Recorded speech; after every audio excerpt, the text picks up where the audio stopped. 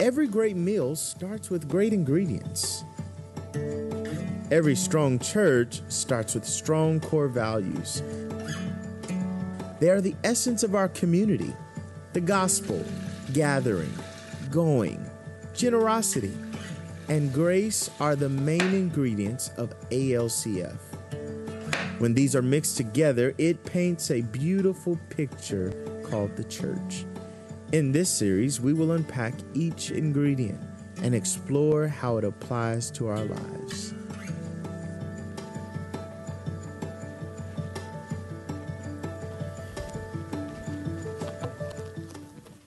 If you have your Bibles, I want you to meet me in Romans chapter 5. We're going to be looking at 6 verses in Romans chapter 5 this morning for our study around God's Word as we begin and launch out into a new series. And I'll unpack that here just for a few moments. This time of year, I'm always conflicted. It's always a bit of a tension. Oh, by the way, were any of you blessed last week by John Easterhouse and that wonderful message? So good. I had to get on him. I said, you preach like you were candidating or something. This church is not vacant. They have a pastor. But it was really good. I looked at it on the app, and my heart was really encouraged. But this time of year, I'm always a little bit conflicted because in a couple of days, I have a birthday. Amen. Did you catch that hint? I got a birthday here in a couple of days, February 11th. But at the same time, I always schedule my physical for this time of year, which leaves me conflicted because I like to celebrate my birthday. And if you really want to catch this hint, if you really want to bless your pastor, there's two ways you can bless me with: a red velvet cake or a German chocolate cake. Now, both of those are going to be in heaven. I know. Eggplant won't be in heaven. Squash won't be in heaven.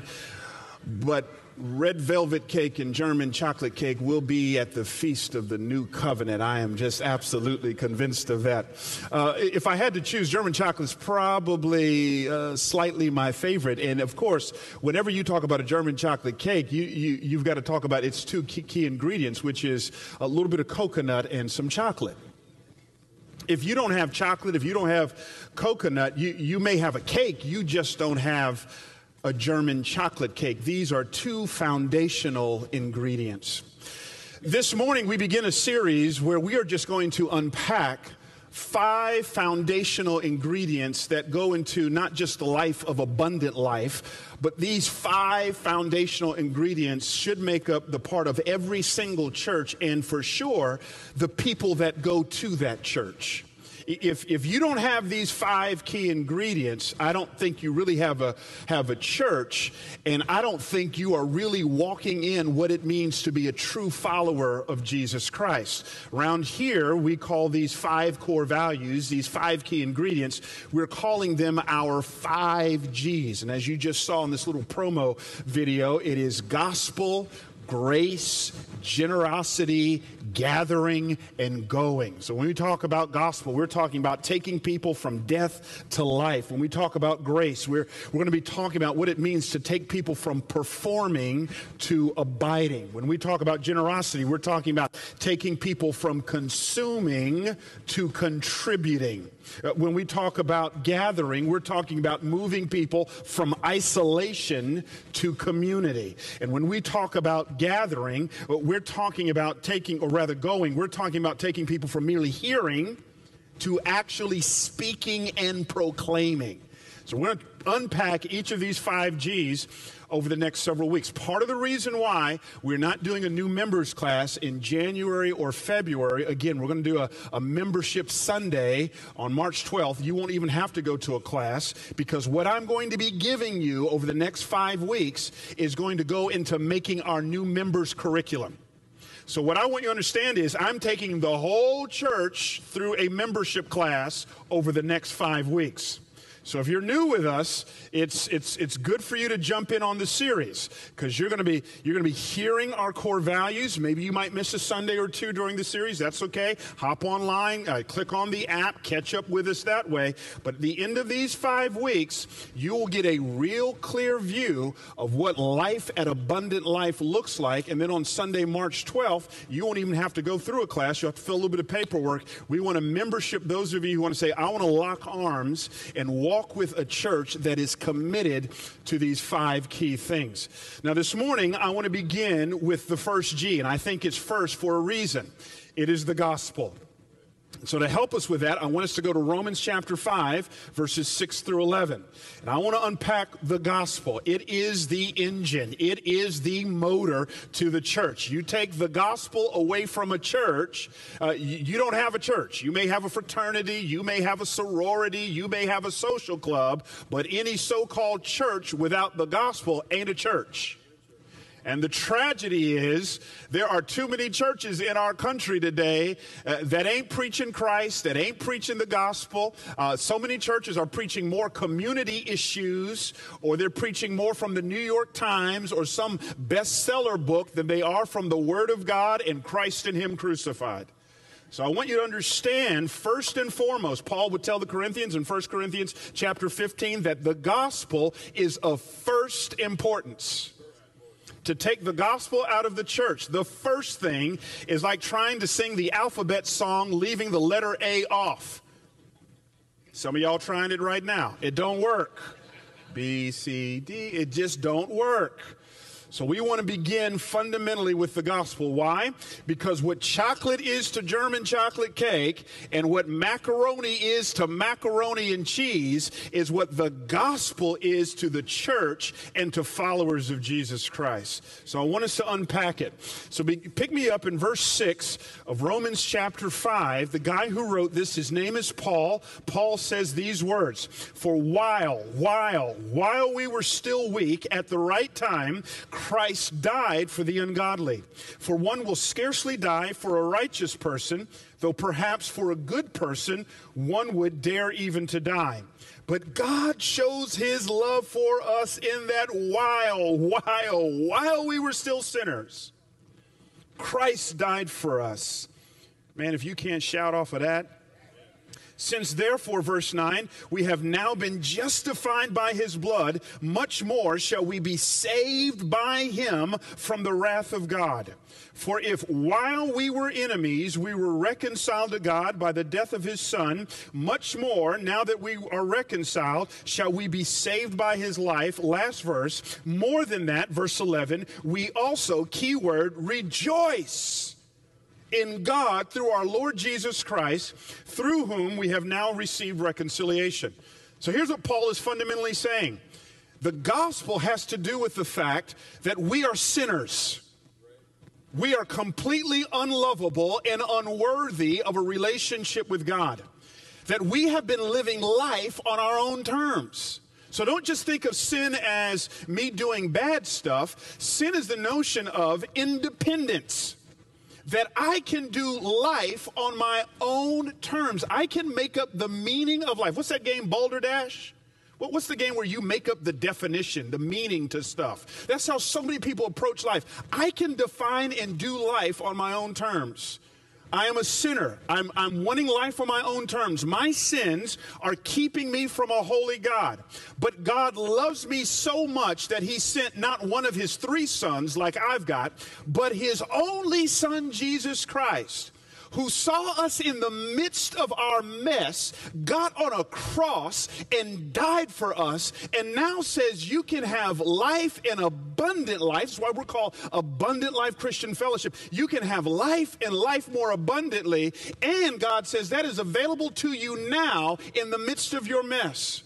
So God doesn't wait to save you until you can clean yourself up. If you could have cleaned yourself up by now, baby, you would have done that a long time ago. But the good news of the gospel is that God sees you as is, accepts you as is, loves you as is, saves you as is, yet by His grace never leaves you as is. This is the gospel. So God sees you shacking up. God saw the abortion. God saw the addiction. God saw the alcoholism. God sees all of that stuff, the greed, the affairs, the whole nine. And he says, that doesn't throw me off. I'm not reneging on my offer.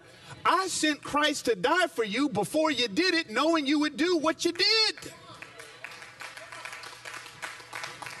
Now, I don't know how you can turn that down. That is good news. Now, here's what I want you to understand. The gospel is fundamentally not a list of propositional truths to be believed, but a life to be lived into and experienced. In other words, the gospel is not something that just happened to me on the day I got saved. I told you when I got saved, I was 4 years old, went to Vacation Bible School, and God bless these teachers. I'm sure they broke some law. They showed a bunch of 4-year-olds a film on hell. I came home at 4 years old. I said, whatever that is, if there's a way out of that, I want out of it. And right there at the dinner table with my sippy cup, my parents led me to faith in Jesus Christ because I didn't want to go there. Now watch it. The gospel didn't just happen to me in 1977 at a dinner table in Dallas, Texas. Now what happens is the gospel is a beautiful story that I continue to live into 39 years later. So it's not just a bunch of propositional truths for me to just believe these things. Okay, I'm a sinner. Okay, God saved me. Okay, Jesus is the only way. That's just the beginning. Now he calls me to live into this incredible story. See, here's the deal. When you think about stories, every single story really has 4 parts to it. First part is kind of harmony. You start reading a book or you go watch a film. Typically, everything's going well in the beginning. That's harmony. Then what happens next is conflict. The antagonist comes on the scene, starts stirring stuff up. Then the third thing that happens, there's typically a momentary setback or failure. And then what happens, the protagonist dukes it out with the antagonist. The protagonist wins, and now you have reconciliation, restoration, and here we are. We've got a sense of harmony to the deal.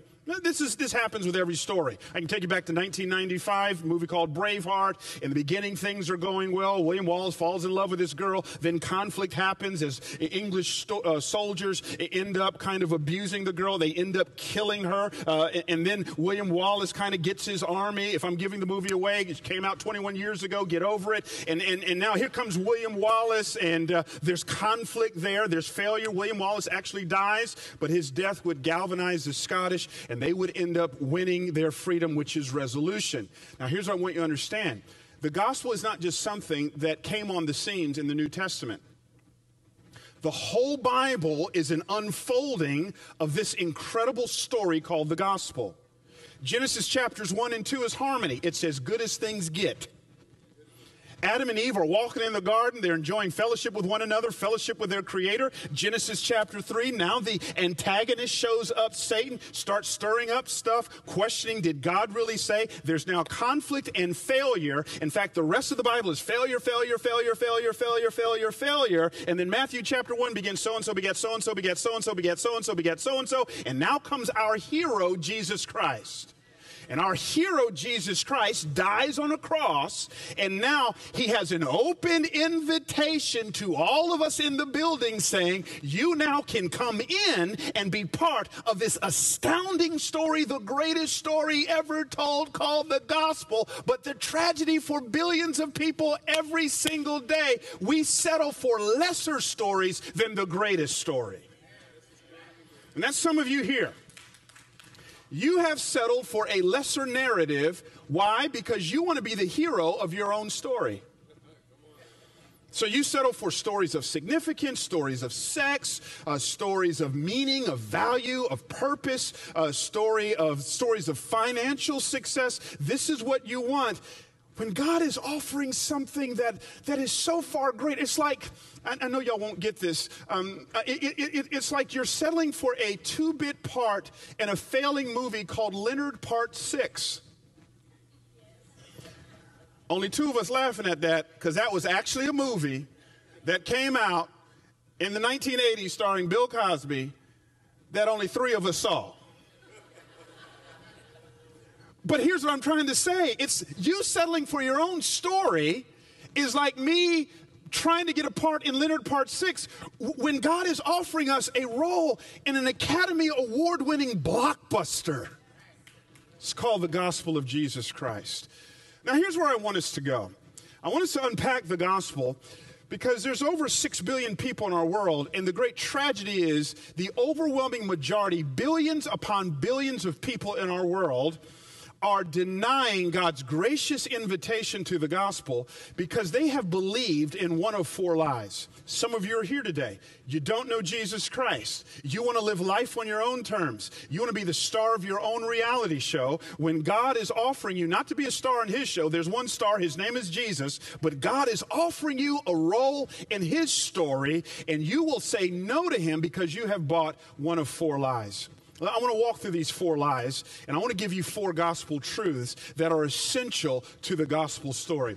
Lie number one, and it is the primary lie that so many people buy into. In fact, as I share my faith, it is the number one barrier to people saying yes to Jesus Christ. Lie number one pretty much says, I am a good person. It's lie number one. People fundamentally believe I am a good person. And that's some of you sitting here right now. Now, here's the deal. You're sitting here. You don't know Christ as Lord and Savior. You fundamentally say you're a good person. Here's what you're not saying. You're not saying I haven't sinned. You're not saying you don't have issues. You're not saying you don't have baggage. You're not saying you haven't done things, thought things, said things you shouldn't have done, thought, or said. But the reason why you can conclude that fundamentally you're a good person is because you're operating from the wrong standard. And your standard are other people. I remember, Brother Arshel, when I was doing my undergraduate work in Philly, there was a horrible story that broke out in which at the time there were a group of people who were going to cemeteries at night, digging up bodies and having relations with these dead bodies. Now, I don't know if there's a hierarchy to sin, but if there is, it don't get no lower than that. So if you're reading that and you don't know Jesus, you're saying, oh, I'm good. I'm good. Cheat on my taxes, sleep with dead people. I'm good. Tell an occasional lie, have relations with dead people. I'm fine. I'm good. Or you look at people like Jerry Sandusky. And if that's your standard, then fundamentally, of course, you're going to say, I'm good. I don't mess with kids. I'm good. I am a good person. Parenthesis. I want to be careful in how I'm giving you these illustrations because Jerry Sandusky and these people sleeping with dead bodies are not beyond the grace of God. So I want to be careful. God's arms are not too short to get anybody. So I want to be very clear on that. But here's the problem. The problem is, what Paul lays down for us here is, our standard is not other people, it's a holy God. Now, the lie is I'm a good person. Here's gospel truth. Outside of Jesus Christ, I'm a hot mess. Not just a mess, a hot mess. Lie number one, I'm a good person. Gospel truth, I'm a hot mess. How do I get that? Look at verse 6 of our text. Look at what Paul says. For while we were still, here it is, weak. The word for weak, he's writing in Greek. The Greek word for weak means lacking moral capacity. You don't have the ability to meet God's standards on your own. Thinking you can get to God on your own is like trying to get a 500-pound person to dunk a basketball. They don't have the capacity. It's like me saying, I can jump right now and touch the ceiling. I don't have that capacity. If I did, I probably wouldn't be preaching right now. You with me on that? We don't have the moral capacity. Look at what else he says. These are not flattering terms. Verse 6, he calls us weak. At the right time, going on in verse 6, Christ died for the who? The ungodly. So he calls us weak and ungodly. Verse 8, God shows his love for us in that while we were still, here it is, underline it, sinners. He calls us weak, he calls us ungodly, he calls us sinners. This is not very flattering terms. The idea of sinners means to miss the mark. It is a picture of a person who had an arrow in his hand, shoots at his target, and misses and misses and misses and misses. That's who we are. We miss God's mark for our lives of holiness. What is the lie? I am a good person. What is gospel truth? Outside of Jesus Christ, I am weak, I am ungodly, and I am sinful. Why? Because my standard is not my neighbor. My standard is a holy God. For those of us who've got kids, if you've ever been to an amusement park, you know that your kids just can't get on any ride they want. They have to meet a certain height requirement. Now, I love what the amusement park does. If the height requirement is 5 feet, they don't leave it up to you to subjectively go, I feel as if my kid is 5 feet tall. I feel as if my kid meets the standard. That's not what they do. They have a cutout of a person with a little red line representing the standard, the height you got to be, and your child must stand up to that standard to see if they measure up. Now, why do they do that? Because the amusement park understands that humanity has a natural proclivity to grade ourselves better than what we deserve. God does not leave it up to you and your feelings about whether or not you measure up. He says, here's the cutout. It is a holy God. Reality, none of us in this place, from the preacher to the last person in the last seat in the balcony, none of us measures up.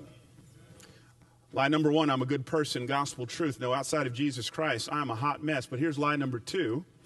Lie number two follows on the heels of lie number one. When I believe that I'm a good person, lie number two says, I pretty much believe God and I are okay. That's the lie. Most people in our culture believe in some form of a God. Atheists only represent between 2 and 5%. Most people believe in some form of a God. And most people believe at the end of the day, when the chips are down, that them and God are okay. This is the toughest part of me doing funerals as a pastor. It's my toughest job. I've done funerals for folk I just knew were in hell. I'm sorry, I know it ain't the most PC thing to say, but this person was a hellraiser on earth. The whole nine, they had to barter with the church to even have the funeral at the church. Y'all looking at me like I'm crazy right now. Like you've never been to a funeral where you know, come on now, preacher, you done put this man in heaven, and I just didn't see it while they were living. You know you have some friends like that. Y'all have some family members. Pookie and them was like that. Come on now, tell the truth.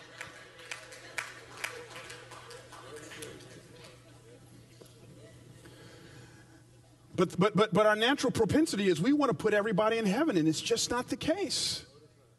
So fundamentally, our world has bought into this lie that God and I are okay. When I lived in New York City, let me tell you two stories. When I lived in New York City, we didn't have cars. Once I heard that they want to charge me about $700, $800 a month just to park the car, I said, we're going to be like Jesus and walk everywhere we go.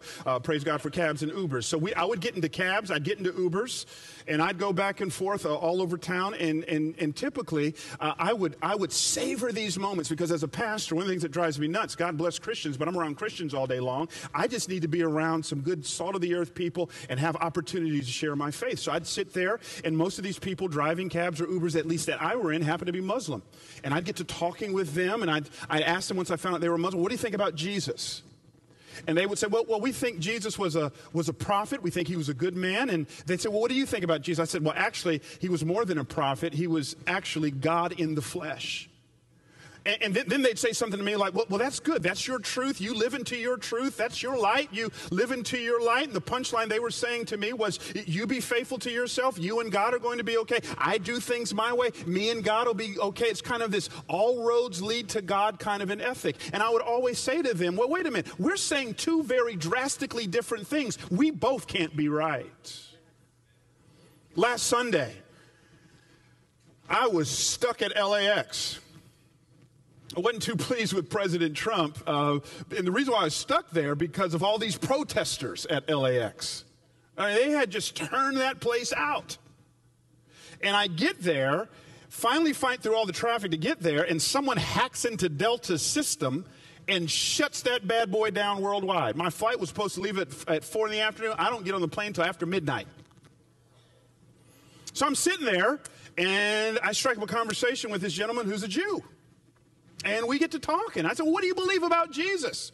He says, well, you know, he's a good man, maybe a prophet, but he was not the Messiah. He says to me, well, what do you think about Jesus? I says, he was God in the flesh, he was the Messiah. And then he says to me, well, that's the problem. We Jews and Christians, we need to learn to tolerate one another. And his words were, you live according to your light, and I live according to my light, and it'll all be good. We'll all get to heaven. And I go, wait a minute. We're saying two drastically different things about Jesus Christ. We both can't be right. But what is this ethic? It's pervasive in California. It's pervasive in our culture. It's pervasive on college campuses. It is this whole pluralistic ethic that says, to thine own self be true. That you and God are fundamentally okay as long as you follow your own inner light, your truth. Now let me say something very disturbing, and it's not me saying it. It's God saying it. Lie number 2, you and God are okay. Here's gospel truth. No, outside of Jesus Christ, you and God are actually not okay. You're enemies. Look at what the Bible says. This is not me talking. Verse 10. For if while we were enemies, we were reconciled to God by the death of his Son, much more, now that we are reconciled, shall we be saved by his life. Paul says, outside of Jesus Christ, prior to the cross, we were enemies. Look at Ephesians 2:3 with me. Among whom, same guy Paul writing, who wrote Romans, he writes Ephesians, among whom we all once lived in the passions of our flesh, carrying out the desires of the body and the mind, and were by nature children of wrath. That is, we were objects of God's wrath like the rest of mankind. Now, you may be sitting here and you don't know Jesus Christ as Lord and Savior, and you're going, wait a minute, Pastor. You're telling me that God's my enemy, but I thought God loved the world. How can both those things be true? No way both those things are. No way God can love me and I be his enemy at the same time. That can't be true. Well, you ain't got kids then. Any parent will tell you, I love these jokers, but they tick me off at the same time. I remember my dad's a preacher, and I grew up in a little Baptist church in Atlanta, Georgia. I remember one Sunday, I'm sitting in the very back row with my best friend Dante. And Dante and I are just cutting up while the choir is singing their B selection.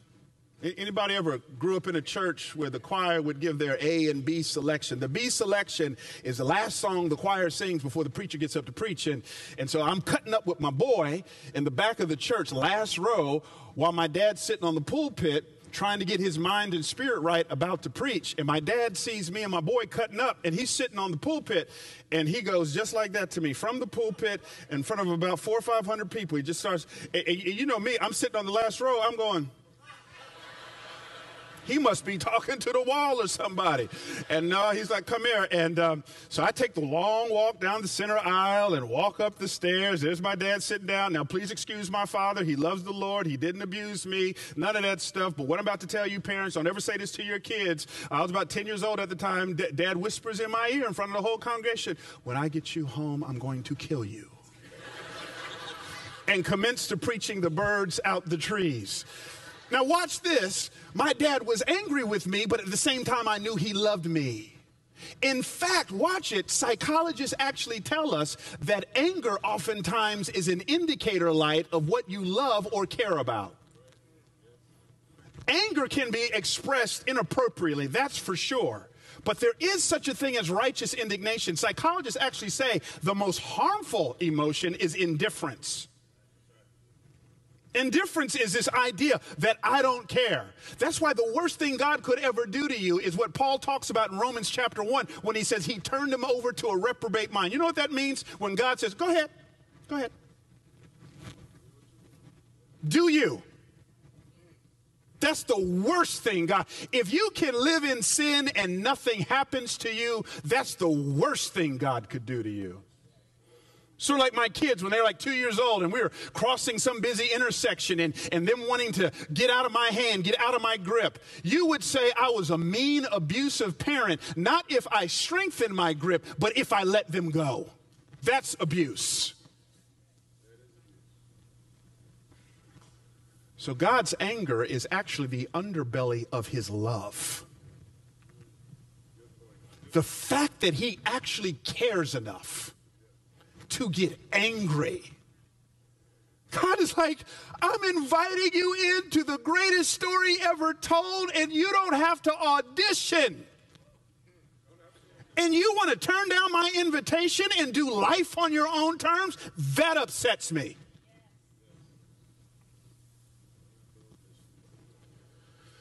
We're enemies. Thirdly, lie number 3, and I've kind of touched on this, so I won't belabor it long. Lie number 1, I'm a good person. Gospel truth, no, I'm a hot mess. Lie number 2, God and I are okay. No gospel truth outside of Jesus. We're enemies with God. Lie number 3, I can get to heaven on my own terms. I can get to heaven on my own terms. Most people in our culture, if you just play out the data, most people believe, they may not call it heaven, but they do believe in a concept of an afterlife. Most people have bought into the philosophical worldview that says the way you get to that afterlife is down a pathway called moralism. Moralism is this idea of do good things. And if at the end of your life the good outweighs the bad, then you get in. So be nice, be kind, give generously of your finances, donate towards some kind of charity, do good, do good, do good, do good, do good, and you'll get into heaven. Now, this sounds so nice and so wonderful, but it is an affront to the sovereignty of God because moralism turns us into our own functional saviors. The Bible says, Jesus says in John 14:6, I am the way, the truth, the life. Not a way, but the way. Now, there may be multiple ways to San Francisco, and I'm still learning my way around here. You might be able to take the 280 or the 101. There might be multiple ways to get to San Francisco, but there's only one way to heaven, and that one way is through Jesus Christ. In fact, Paul would deal with this in our text. I want you to look at what he says in verse 9. Since therefore we have now been justified, that is declared righteous, that is saved. We have been justified, hear it, underline these 3 words, not by our works, not by my tithing, not by my church attendance. Hell will have many people who went to church, who sang in choirs, who preached sermons. That stuff doesn't save you. Being in the right environment doesn't save you. You coming to church no more makes you a Christian than me standing in my garage makes me a car. So if you thought coming here today earns you brownie points with God, it doesn't. What justifies us, what gets us in, I love it, verse 9, by his blood. Isaiah 53 says, by his stripes, not my tithing, by his stripes we have been made healed. So there's an incredible story that was told years ago. I don't know if you heard about it, but a group of terrorists barge into a hotel restaurant and they just take out their machine guns and they desecrate the place and they shoot up all these people. They shoot one man particularly who is just riddled with bullets, and he falls on top of a woman who's alive, who's on the floor because she went to try to go hide. He falls on top of her and he starts bleeding profusely on top of her. Well, the terrorists now, they finish shooting up the place, and now they're checking just to make sure everybody's dead. And when they come to this woman who is covered by this man, they assume the woman is dead because she's covered in blood. But that blood wasn't her blood. It was the blood of the man on top of her. What saved her and gave her life is she was covered by the blood of another person. Likewise, what saves us and gives us life is that on the cross, we were covered by the blood of Jesus Christ. That's what saves us, Paul says. We are saved by his blood. Last thing. Now, some of you walked in here today. Maybe you don't know Christ as Lord and Savior.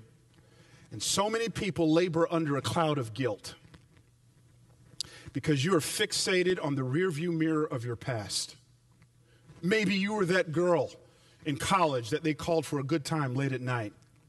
Maybe you had the abortion or participated in the abortion, and the guilt of that plagues you. Maybe you are the one who's responsible for the demise of your marriage and the devastation that's wreaked on your kids. Maybe it was because of your poor financial stewardship that you had to declare bankruptcy. Whatever the failure is, many of us are plagued by guilt. And because of that, some of us have bought into a fourth lie, and that is God will never be pleased with me. God will never accept me. I've got too much mess in my closet, too many skeleton bones in my closet. You need to hear gospel truth, and it's found in verse 8. But God shows his love for us in that while we were still sinners, Christ died for us. The lie is God will never be pleased with me. The gospel truth is we are more sinful than we'd like to believe, yet more loved than we could ever imagine, all at the same time. Now, I don't know about you, that is the most powerful part of the gospel story. When God saved you, he did not cover his eyes. He saw everything. Everything you have ever done, everything you are doing, everything you will ever do. He is not surprised or put off by your mess. In fact, God's got more mercy than you've got mess. It is an astounding thought. Pile up all the stuff you've done, and it may be this high, but I promise you, God's grace is 10 times as high. You can't work your way out of God's good grace. You didn't earn your way into heaven, and you can't earn your way out of it. God knows all about it. He knew about the affair. He knew about the mess before he even saved you, and yet he still said in his omniscient grace, I still want you. You are more sinful than you would like to believe, yet more loved than you would ever imagine, all at the same time. Someone should give God praise in this place today for that amazing truth. Let's go home on this one as the band comes. What should that produce in me? Look at verse 11. The astounding working of the gospel, God calling me into the greatest story ever told, not making me audition as sinful and as jacked up as I am. What should that produce in me? Verse 11, more than that, we also rejoice in God through our Lord Jesus Christ, through whom we have now received reconciliation. You ought to have joy. If you can't get happy over a God saving someone like you who never deserved it, then you just can't be happy. He says you ought to rejoice. To help us with this, Jesus once was at a party hosted by a Pharisee, a religious leader. And at this party, a prostitute showed up. She didn't say a word. She's just doubled over at his feet, weeping and crying. And I actually think she had encountered Jesus before, and she had experienced the grace of Jesus. She was just coming back to say thank you, but she's overcome with so much joy that she can't even say thank you. Only thing she could do was to cry tears of joy. Now, as she's weeping, the preacher says, now, if you knew who this was who was at your feet, how can you call yourself a rabbi? Jesus says, preacher, let me tell you a story. 2 people were in debt. One owed 50, the other 500. Both were forgiven. Now, which one do you think loved more? The preacher said, the one who was forgiven more. Jesus, my paraphrase, he says, you know what your problem is? Your problem is you like me, but she loves me. And I think the issue is not whether or not one got forgiven more. The issue is one actually thought they had less to be forgiven of. God deliver us from a spirit of self-righteous legalism that thinks our mess doesn't stink. All of us, even on our good days, are as filthy rags. And when you understand the depths that God had to go to rescue you and to save you, that'll produce in you perpetual joy. You will perpetually live in this. I just can't believe it. I can't believe it. I can't believe it. It's sort of like I married the girl of my dreams. And I'm here to tell you, to this day, almost 18 years later, I look at her in the middle of the night and I still feel like I done robbed a bank. I can't believe she said yes. Well, you ought to have that times 1,000 with God. I can't believe God would invite me in to this amazing story, that he would love me that much.